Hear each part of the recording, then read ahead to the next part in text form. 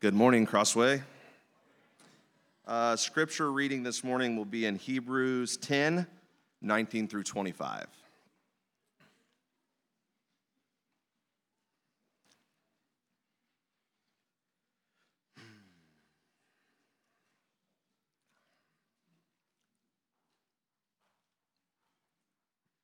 Hebrews 10, 19 through 25. Therefore, brothers, since we have confidence to enter the holy places by the blood of Jesus, by the new and living way that he opened for us through the curtain, that is, through his flesh, and since we have a great priest over the house of God, let us draw near with a true heart in full assurance of faith, with our hearts sprinkled clean from an evil conscience and our bodies washed with pure water. Let us hold fast the confession of our hope without wavering, for he who promised is faithful. And let us consider how to stir up one another to love and good works, not neglecting to meet together, as is the habit of some, but encouraging one another, and all the more as you see the day drawing near. May God bless the reading of his word. Thank you.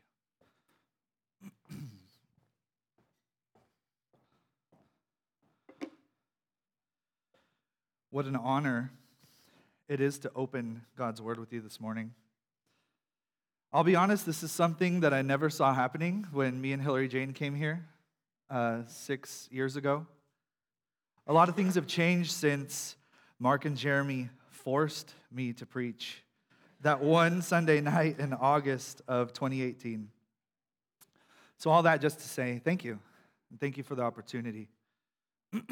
If you haven't already, if you turn with me in your copy of God's Word to Hebrews 10, 19 to 25. That will be our sermon text this morning. This part of this letter is the hinge point of this book. The work in theology of Hebrews is mainly finished. He moves on to more practical things. The author has just gone for 10 chapters looking at Jesus' superiority, his priestly ministry, his final sacrifice, and so much of the Old Testament types and shadows finding their fulfillment in the coming of Jesus. So this morning, we're in chapter 10, 19 to 25. In this text, we'll find 3 practices that we can do to have confidence and endure until Christ returns. But before we get to those 3 practices, those 3 imperatives, the things we must do, I must first give you the why or the how. This is the New Testament formula for giving us commands. God always shows us who we are in Christ before telling us how we are to act. God gives us theology before he gives us application. This is the fundamental logic of Scripture. And it would be really easy for me to come up here and just tell you a bunch of things that you need to do, things you need to do better. Maybe you need to come to small group or maybe evening service, this, that. But that doesn't address your heart. And God knows that. That's why he writes his books the way that he does. It's so essential to your growth as a Christian that you understand that every time there is an imperative in the Bible, it is rooted and grounded in what is called an indicative. It's rooted in facts. And you will never make true progress as a Christian if you divorce these 2 things. You have to keep together the fact of who you are in Christ and who Christ is and what Christ has done on the cross to whatever the Bible is trying to tell you to do. There's lots of religions that tell you to do better, but Christianity is not like that. Christianity isn't just a bunch of commands. Christianity is grounded in the reality of who God is to us in Christ. And this section of Scripture is proof of that. And I'm excited to unpack it with you this morning, but before I do that, let me pray. Lord, thank you for this great day that we can worship you. Lord, I pray that we don't take these opportunities for granted. Thank you for your word, Lord. I pray that you would use me this morning as a vessel of honorable use. I pray that your text would come alive this morning and that by the work of your Spirit, you would penetrate our hearts and because of what you have already done, that it will change what we believe, if it needs to change, and it will change what we do. We love you, Lord, in Jesus' name. Amen. We all know the story. In the beginning, God created the heavens and the earth. God, who always has been, always is, and always will be, created everything. Day and night, land and sea, sun and moon, things that swim, things that run, things that fly. God created our amazing universe with the Word. He created everything. Not out of necessity. God needed nothing. He had and has everything perfectly within himself. The beauty and power and goodness of our invisible God was now visible. And out of all the things that he created, God made something special. On day 6, God created man. And man was special because God made him in his own image. He was a living, breathing picture of God. A mirror to show the world what he was like. A mirror to reflect his glory. From the dust, God created Adam, and then from Adam's rib, he created Eve. They were both made in his image, and they were perfect. They were told to have dominion over the earth and to be fruitful and multiply so that they could spread God's image, so they could show God's goodness, his greatness all over the globe. And things were off to an amazing start. That is until the ones that he created in his image rebelled and sinned against him. And they tried to cover their sin. And because they sinned, God kicked them out of Eden.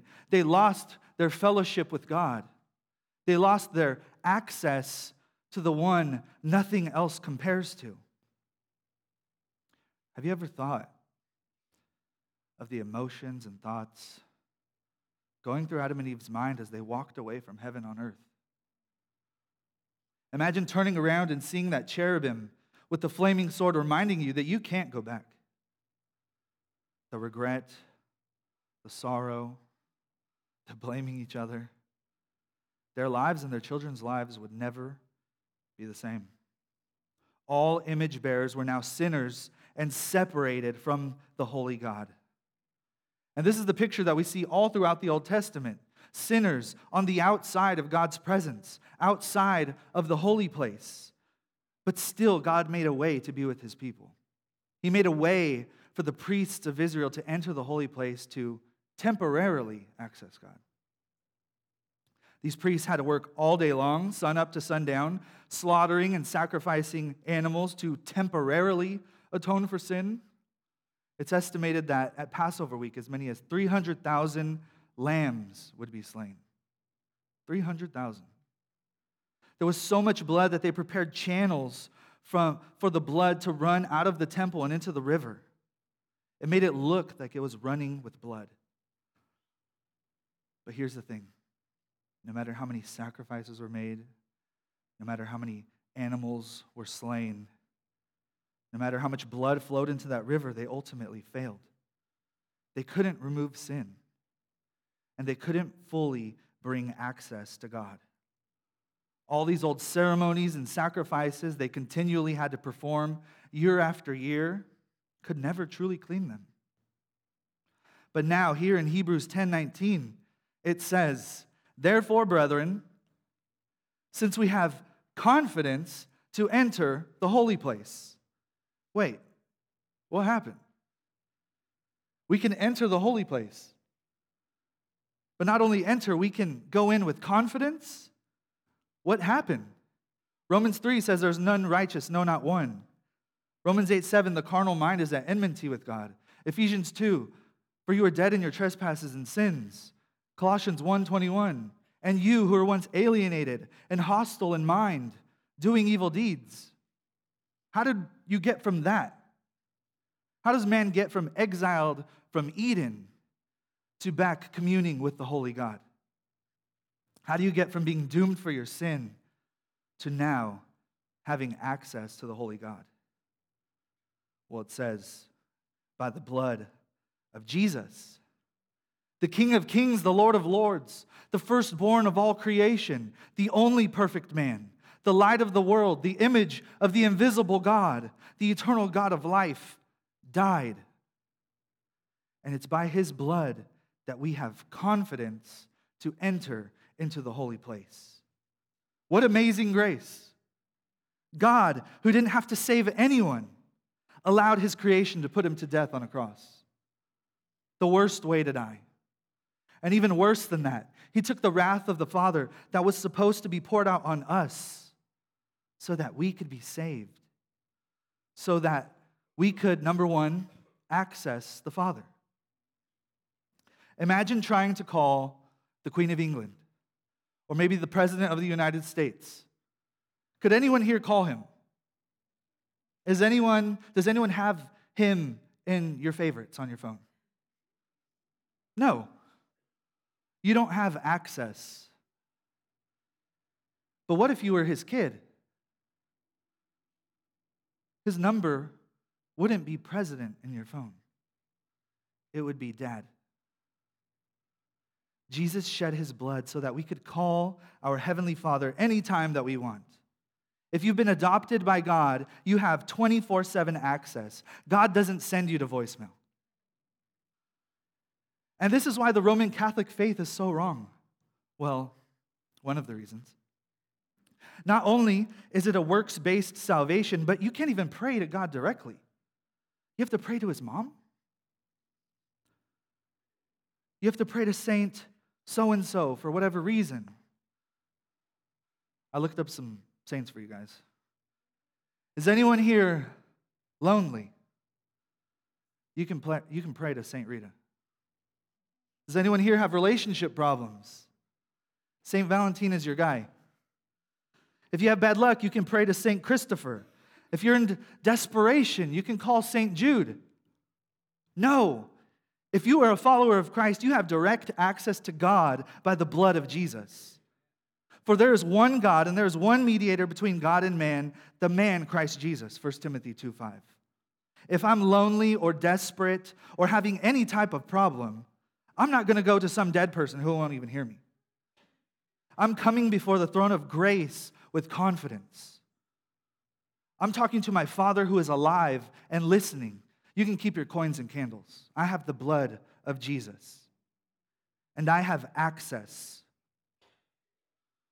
Verse 20 says that we have this access by a new and living way, which he inaugurated for us, through the veil, that is, his flesh.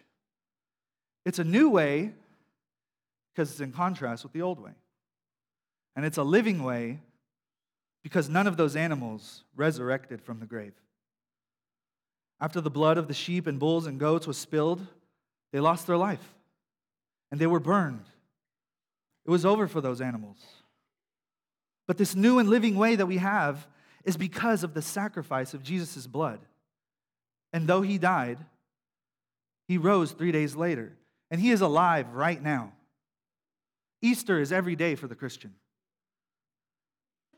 There's no more need to sacrifice animals on the altar because the Son of God came down from heaven to lay himself on the altar for us. This is the first privilege that we have as believers. We have access. Verse 21 shows us our second privilege. And since we have a great high priest over the house of God, Jesus not only opened the way to God, but he is now our great priest over the house of God. He does not merely show the way to God or even just provide the way to God. He takes us with him to God and ministers for us in heaven. So not only do we have access, we have an advocate in Jesus. He is our defender, our lawyer, our Bigger and Harmon. We have an advocate before the Father's right hand. He pleads for you every hour of every day. While you're here sitting here this morning, Christian, Jesus Christ, the righteous one, pleads your case before the Father. And when you sin, and you do sin, he doesn't bring a weak case. He doesn't say, he just didn't mean to do that. Or she just had a little slip up. No, He says, I died for him. I died for her. And on that basis, wipe it clean. Forgive them. And the Father agrees because he is in complete agreement with Jesus. When God looks at you, he sees a sinner saved by grace. There's no transgressions next to your name anymore. Your name sits in the book of life. And instead of a list of sins next to it, even though you've committed millions of sins, it says righteous. Not because you are, but because Jesus was and is for you, and he died for you. And that has been credited to you now. So now when God looks at you, he sees no sin. He looks at you and says, you are righteous because of the blood of my Son. Jesus is our advocate. This is our reality as believers in Christ. Hebrews 7:25 says, therefore he is able to save forever those who draw near to God through him, since he always lives to make intercession for them. Jesus lives to make intercession for you, Christian. We have access and we have an advocate in Jesus, by the blood of Jesus. That is the indicative. Those are the facts. So now, what do we do in light of these two amazing realities? What do we do in light of this gospel privilege? What God says and what the gospel is gives us the ability and energy to do the commands that he's about to give us. The foundation of what we do is rooted in God, who God is to us in Christ. What we do is rooted in what he has done. So these things are true. Now what? How should we live now as people with access and an advocate in Jesus? We could apply this to many things in life. Your marriage, your dating, your parenting, evangelism, what you watch with your eyes, what you say with your mouth, how you spend your money. All of these would be biblical implications. But those aren't the ones the author of Hebrews sees as most necessary. He gives us 3 commands, or 3 practices, that are all rooted in the theology found in verses 19 to 21. And the first one is, let us draw near. Verse 22 says, let us draw near. When Adam and Eve were kicked out of the garden, God put a cherubim blocking the doorway. And in the temple, the veil blocking man from the Holy of Holies pictured cherubim. But when Jesus died, it opened. Matthew 27:50 and 51 say that Jesus cried out again with a loud voice and yielded up his spirit. And behold, the curtain of the temple was torn in two from top to bottom, and the earth shook and the rocks were split. The veil is torn open. So come commune with your God. Charles Spurgeon, the Prince of Preachers, once said, when Jesus died on the cross, the veil in the temple was torn from top to bottom so that big sinners like me might fit in. This section right before this one talks about how Jesus is the one final and sufficient sacrifice. There's no need for the river of blood anymore. There's no need for the hundreds of thousands of lambs to be slain because the Lamb of God was slain and then resurrected. So come to your heavenly Father. You are no longer outcasts. You are adopted into the family of God. And we must not stay away from him. We must run to him in our times of doubt and need, but not just in times of doubt and need, in all seasons of life. When things are good, draw near. Those are the times it's easy to think that we can do it on our own. And the author of Hebrews, he even includes himself in the command here. He said he was not doubting the promises of God, but he says, let us draw near. All of us must draw near to God, and let nothing keep us from him. Verse 22 says that we are to draw near, it adds, with full assurance of faith. we must remember that our assurance is not based on how we are feeling about Christ on a particular day. But instead, our assurance is based on our knowledge and confidence in who He is. The author bases our assurance not on us, but on the fact of Christ's priesthood. And we can be confident in drawing near only because of this great truth. This full assurance is only possible when we take our eyes off of ourselves and this world and we look to Christ as revealed to us in His Word. This full assurance is only possible as we look at His unchanging character. Not only do we draw near with confidence, but we also draw near with hearts clean from evil consciences. This is taken from the sacrificial ceremonies of the Old Covenant. The priests had to continually wash themselves and the sacred vessels and the basins of clear water. And the blood was continually being sprinkled as a sign of cleansing. But all the cleansing, whether water or blood, it was external. Only God can cleanse a man's heart. The Spirit cleanses the innermost thoughts and desires. In Christ, our sins are covered in the blood and our lives are transformed. There must be both. Together, they make up salvation. We must say the first, or we might say the first is positional satisfaction, and the second is practical sanctification. God is satisfied with the sprinkling of the blood of Christ, and sin is removed, and our consciences are free. We are changed on the inside as we are washed by the Word and born again. We have such hearts today if we have faith, no matter how weak that faith may seem to us.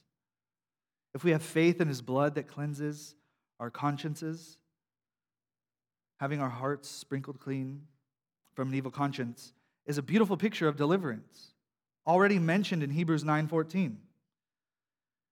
How much more will the blood of Christ, who through the eternal Spirit offered Himself without blemish to God, purify our conscience from the dead works to serve the living God? The conscience condemns us and reminds us of our guilt. And the guilt cannot be removed until the sin is removed. When Jesus died, His blood removed our sin. And when we embrace Him by faith, our conscience becomes free from guilt. We are cleansed from an evil conscience. We do not condemn ourselves anymore. The cleansing of our hearts refers to satisfaction of God's justice, atonement of our sin, which is required before we can be acceptable to Him. The other part of cleansing, having our bodies washed with pure water, this does not refer to baptism. It has to do with our living, with how the Holy Spirit changes our lives. It is the same cleansing mentioned by Paul to Titus in Titus 3:5, where he says the washing of regeneration and renewing by the Holy Spirit, or Ephesians 5:26, the washing of water with the Word. These two aspects of cleansing are inseparable. When a man comes to Christ, they both take place. Christ's death pays the penalty of our sin for us, and God is satisfied. And the cleansing act of the Holy Spirit begins to change us on the inside, and He is satisfied. God's justice and righteousness are both satisfied. And because of this, a believer can come into God's presence with confidence. So come to Him. And He says with a sincere heart. The idea here is genuine, without superficiality, hypocrisy, or ulterior motive. Coming to God with full assurance requires commitment that is genuine. The nation of Judah, for example, like many people, often come to God with anything but a sincere heart. Jeremiah 3:10, Judah did not return to me with all her heart, but rather in deception, declares the Lord. But a day was to come when His people would change. Jeremiah 24:7 says, I will give them a heart to know me, for I am the Lord, and they will be my people, and I will be their God, for they will return to me with their whole heart. Simon the magician in Acts is another good example. Bad example. He made a profession of faith in Christ, but his heart was corrupt. He tried to use Christ's name and power for his glory and benefit, and then was harshly rebuked by Peter. In Acts 8, he said, you have no part or portion in this matter, for your heart is not right before God. Therefore, repent of this wickedness of yours and pray to the Lord that, if possible, the intention of your heart may be forgiven you. From the earliest days of the Old Covenant, God demanded a sincere heart. You will seek the Lord your God, and you will find him if you search for him with all your heart and with all your soul. Deuteronomy 4:29. The people who find God are those who seek him with their whole heart, with total genuineness for God and not some other thing. We come to God for God. We hear pastors all over social media, Twitter, Facebook, you name it, claiming that if we come to Christ, we'll gain riches, we'll be healed, we won't suffer anymore, everything will go our way. If you come to God for anything but God alone, you have a problem. And whatever you're trying to get out of this, that's probably your God. God is not the means for you to get something. We come to God for God. It's because of people's low view of God that we don't realize the greatness of the one that we can now draw near to. Psalm 113, who is like the Lord our God, who is seated on high? Exodus 15:11, who is like you, O Lord, among the gods? Who is like you, majestic in holiness, awesome in glorious deeds, doing wonders?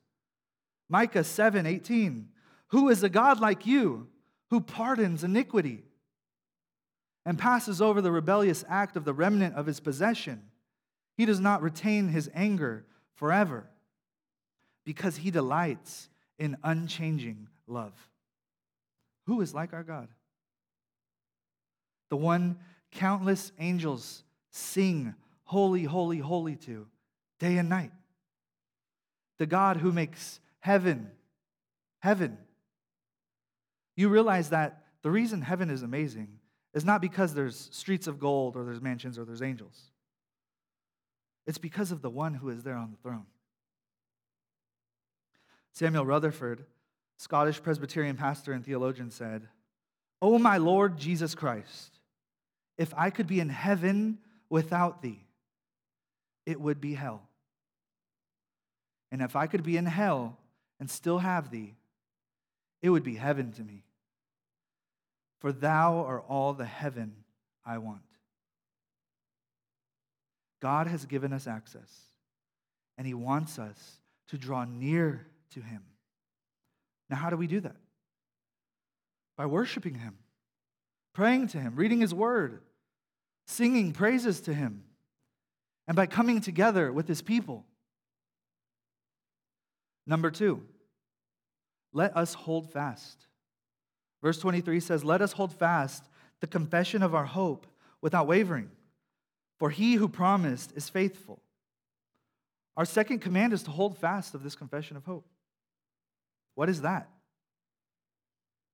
We are to hold on to Christ and what he's done for us. Christ, our hope in life and death. He is our hope. A person who genuinely trusts cannot help but be hopeful. A hopeless believer is a contradiction in terms. And so, a person who is genuinely hopeful will hold fast. One who lets go has lost hope. And one who still has hope will still hold on. Continuing is both a mark of faith and of hope. Holding on does not keep us saved any more than our works make us saved, but both are evidence that we are saved. So hold on. Hold on to the one who's actually holding on to you. You can't escape or fall out of his hand. Philippians 1:6, he who began a good work in you will carry it on to completion until the day of Christ Jesus. So we are to hold fast the confession of our hope, the gospel, without wavering. Why? Why can we trust in that hope? Well, because of the one who promised it. Jesus, the supreme one, the one who holds the universe together by the power of his word, the one who defines truth, the one who took the wrath for you, died, and then rose from the dead. If he promises you anything, you can trust him. If he promises that you can trust him with your soul, you can trust him. If he promises that you'll have eternal life, you will have eternal life. If he promises that all the things in this world, good and bad, will work together for your good, it will work together for your good. There's nothing or no one that you can trust more. There's a story of a young boy whose dad left him at a downtown corner one morning and told him to wait here until he came back, which would be about half an hour. But the father's car broke down and he couldn't get to a phone. 5 hours went by before the father could make his way back. He was worried that his son would be scared. But when the father got there, the boy was standing in front of the store, looking in the window and singing a song. When the father saw him, he ran up to him and he hugged him and he kissed him. The father apologized and said, "Weren't you scared? Weren't you worried? Did you think I was never going to come back?" And the boy looked up and said, "No, Dad. I knew you were coming. You said you would." Sometimes God's answers seem to be taking a long time, and our waiting may become uncomfortable or even painful. We know there's trials and hardships in this life.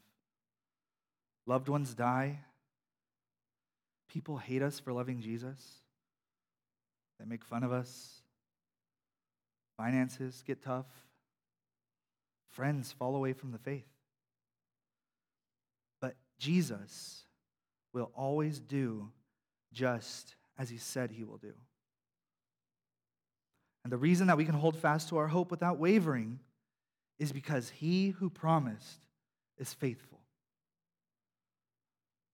Number 3, let us consider.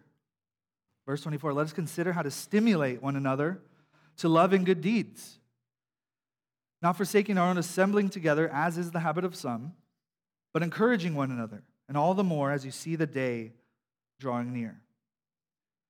Did you notice that all of these commands started with, let us?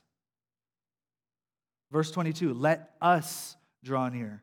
Let us hold fast. Let us consider how to stimulate one another. Christianity is an us thing. Christianity isn't a Lone Ranger religion. If you're out wandering on your own, you're probably not one of us. How can you say you're a part of the body if you're not part of the body? The only place where we can remain steadfast until he returns is with his people. We need each other. We need to be in fellowship with one another. We need to strengthen and encourage each other. Let us consider how to stimulate one another to love and good deeds. How can we push each other to be more like Christ, to live for Christ and do good while we're still here on this earth? How can you pray for the person sitting right in front of you? How can you sit with them as you do now and encourage them to persevere? The author of Hebrews is saying here that you cannot forget to be part of the local body, a local assembly. You need to be part of a church. And I'll take it a step further. You can't just come to youth group or come to Good News or small group or whatever little niche you're part of. You must gather with all the saints. That's where all of these things are happening, drawing near to God, coming before the throne of grace, singing together, hearing the word preached, encouraging one another.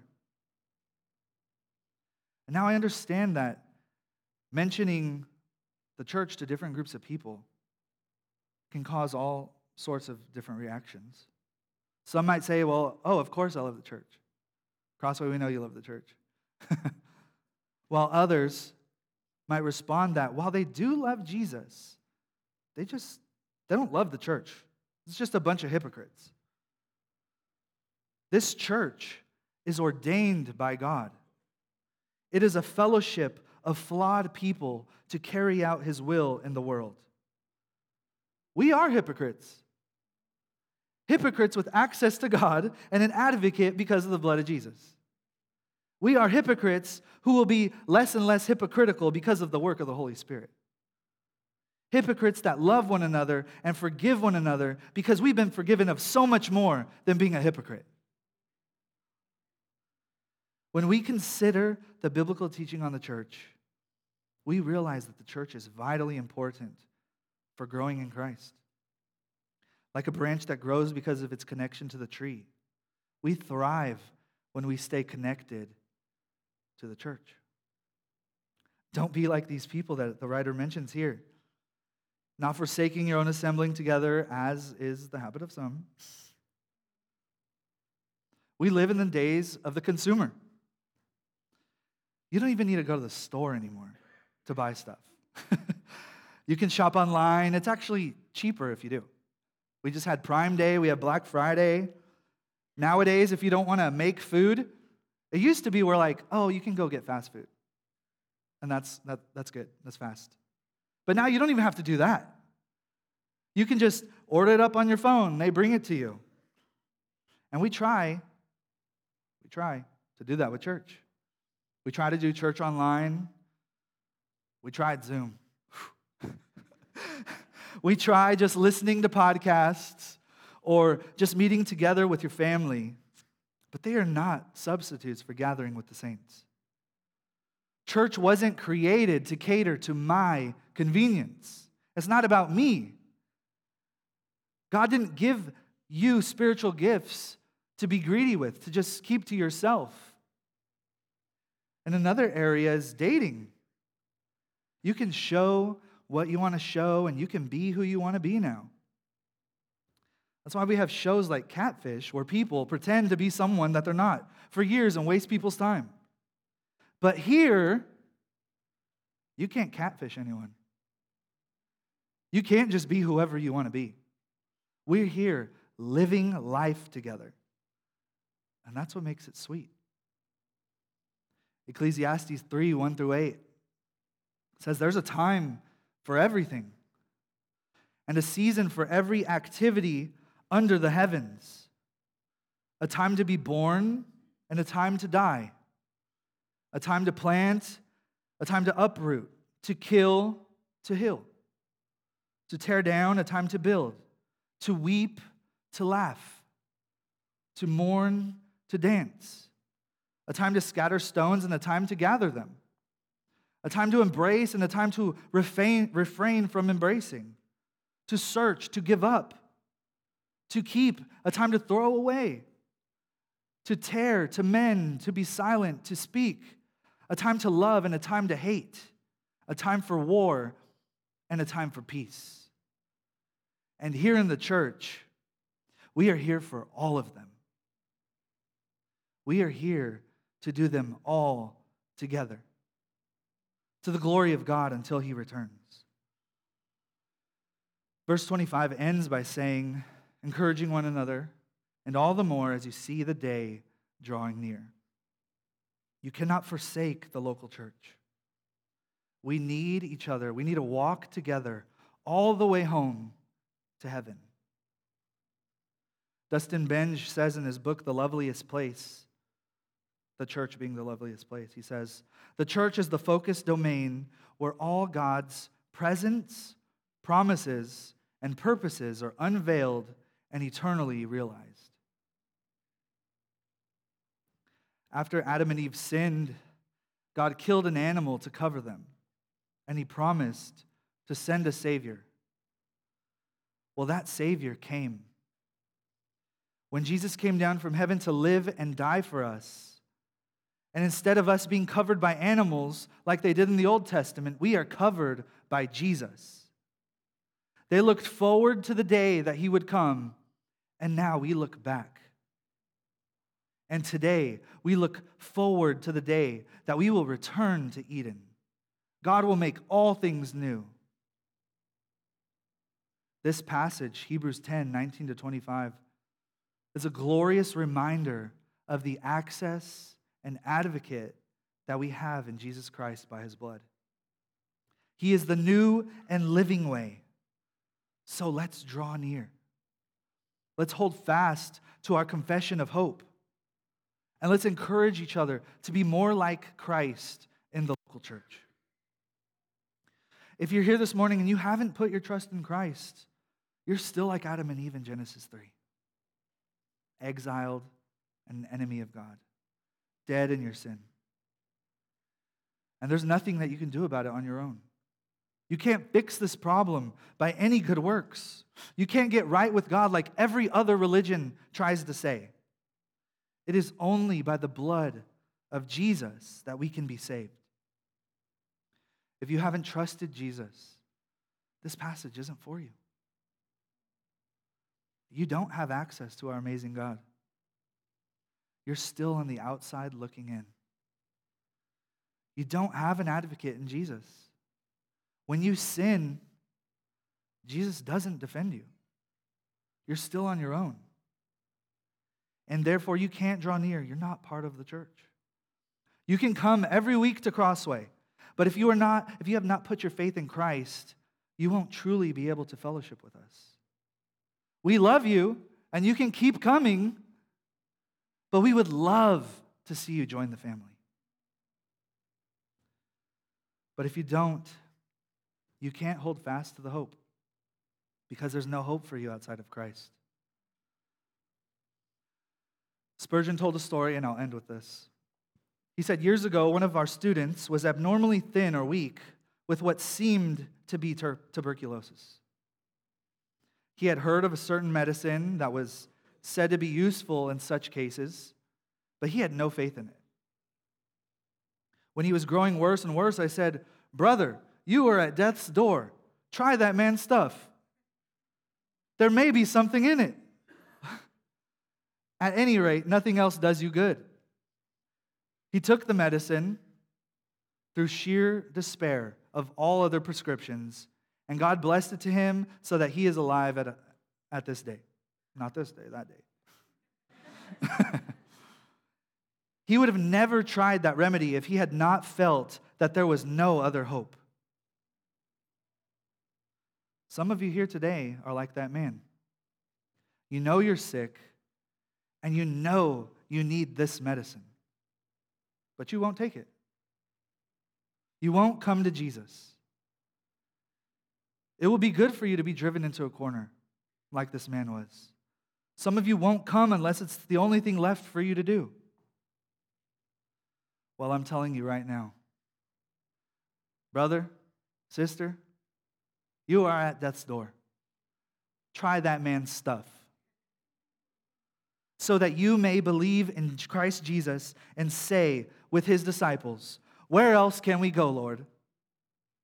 You have the words of eternal life." So come to Christ. He is a sweet Savior. He has given us access and he is an advocate. So let's draw near together. Let's pray.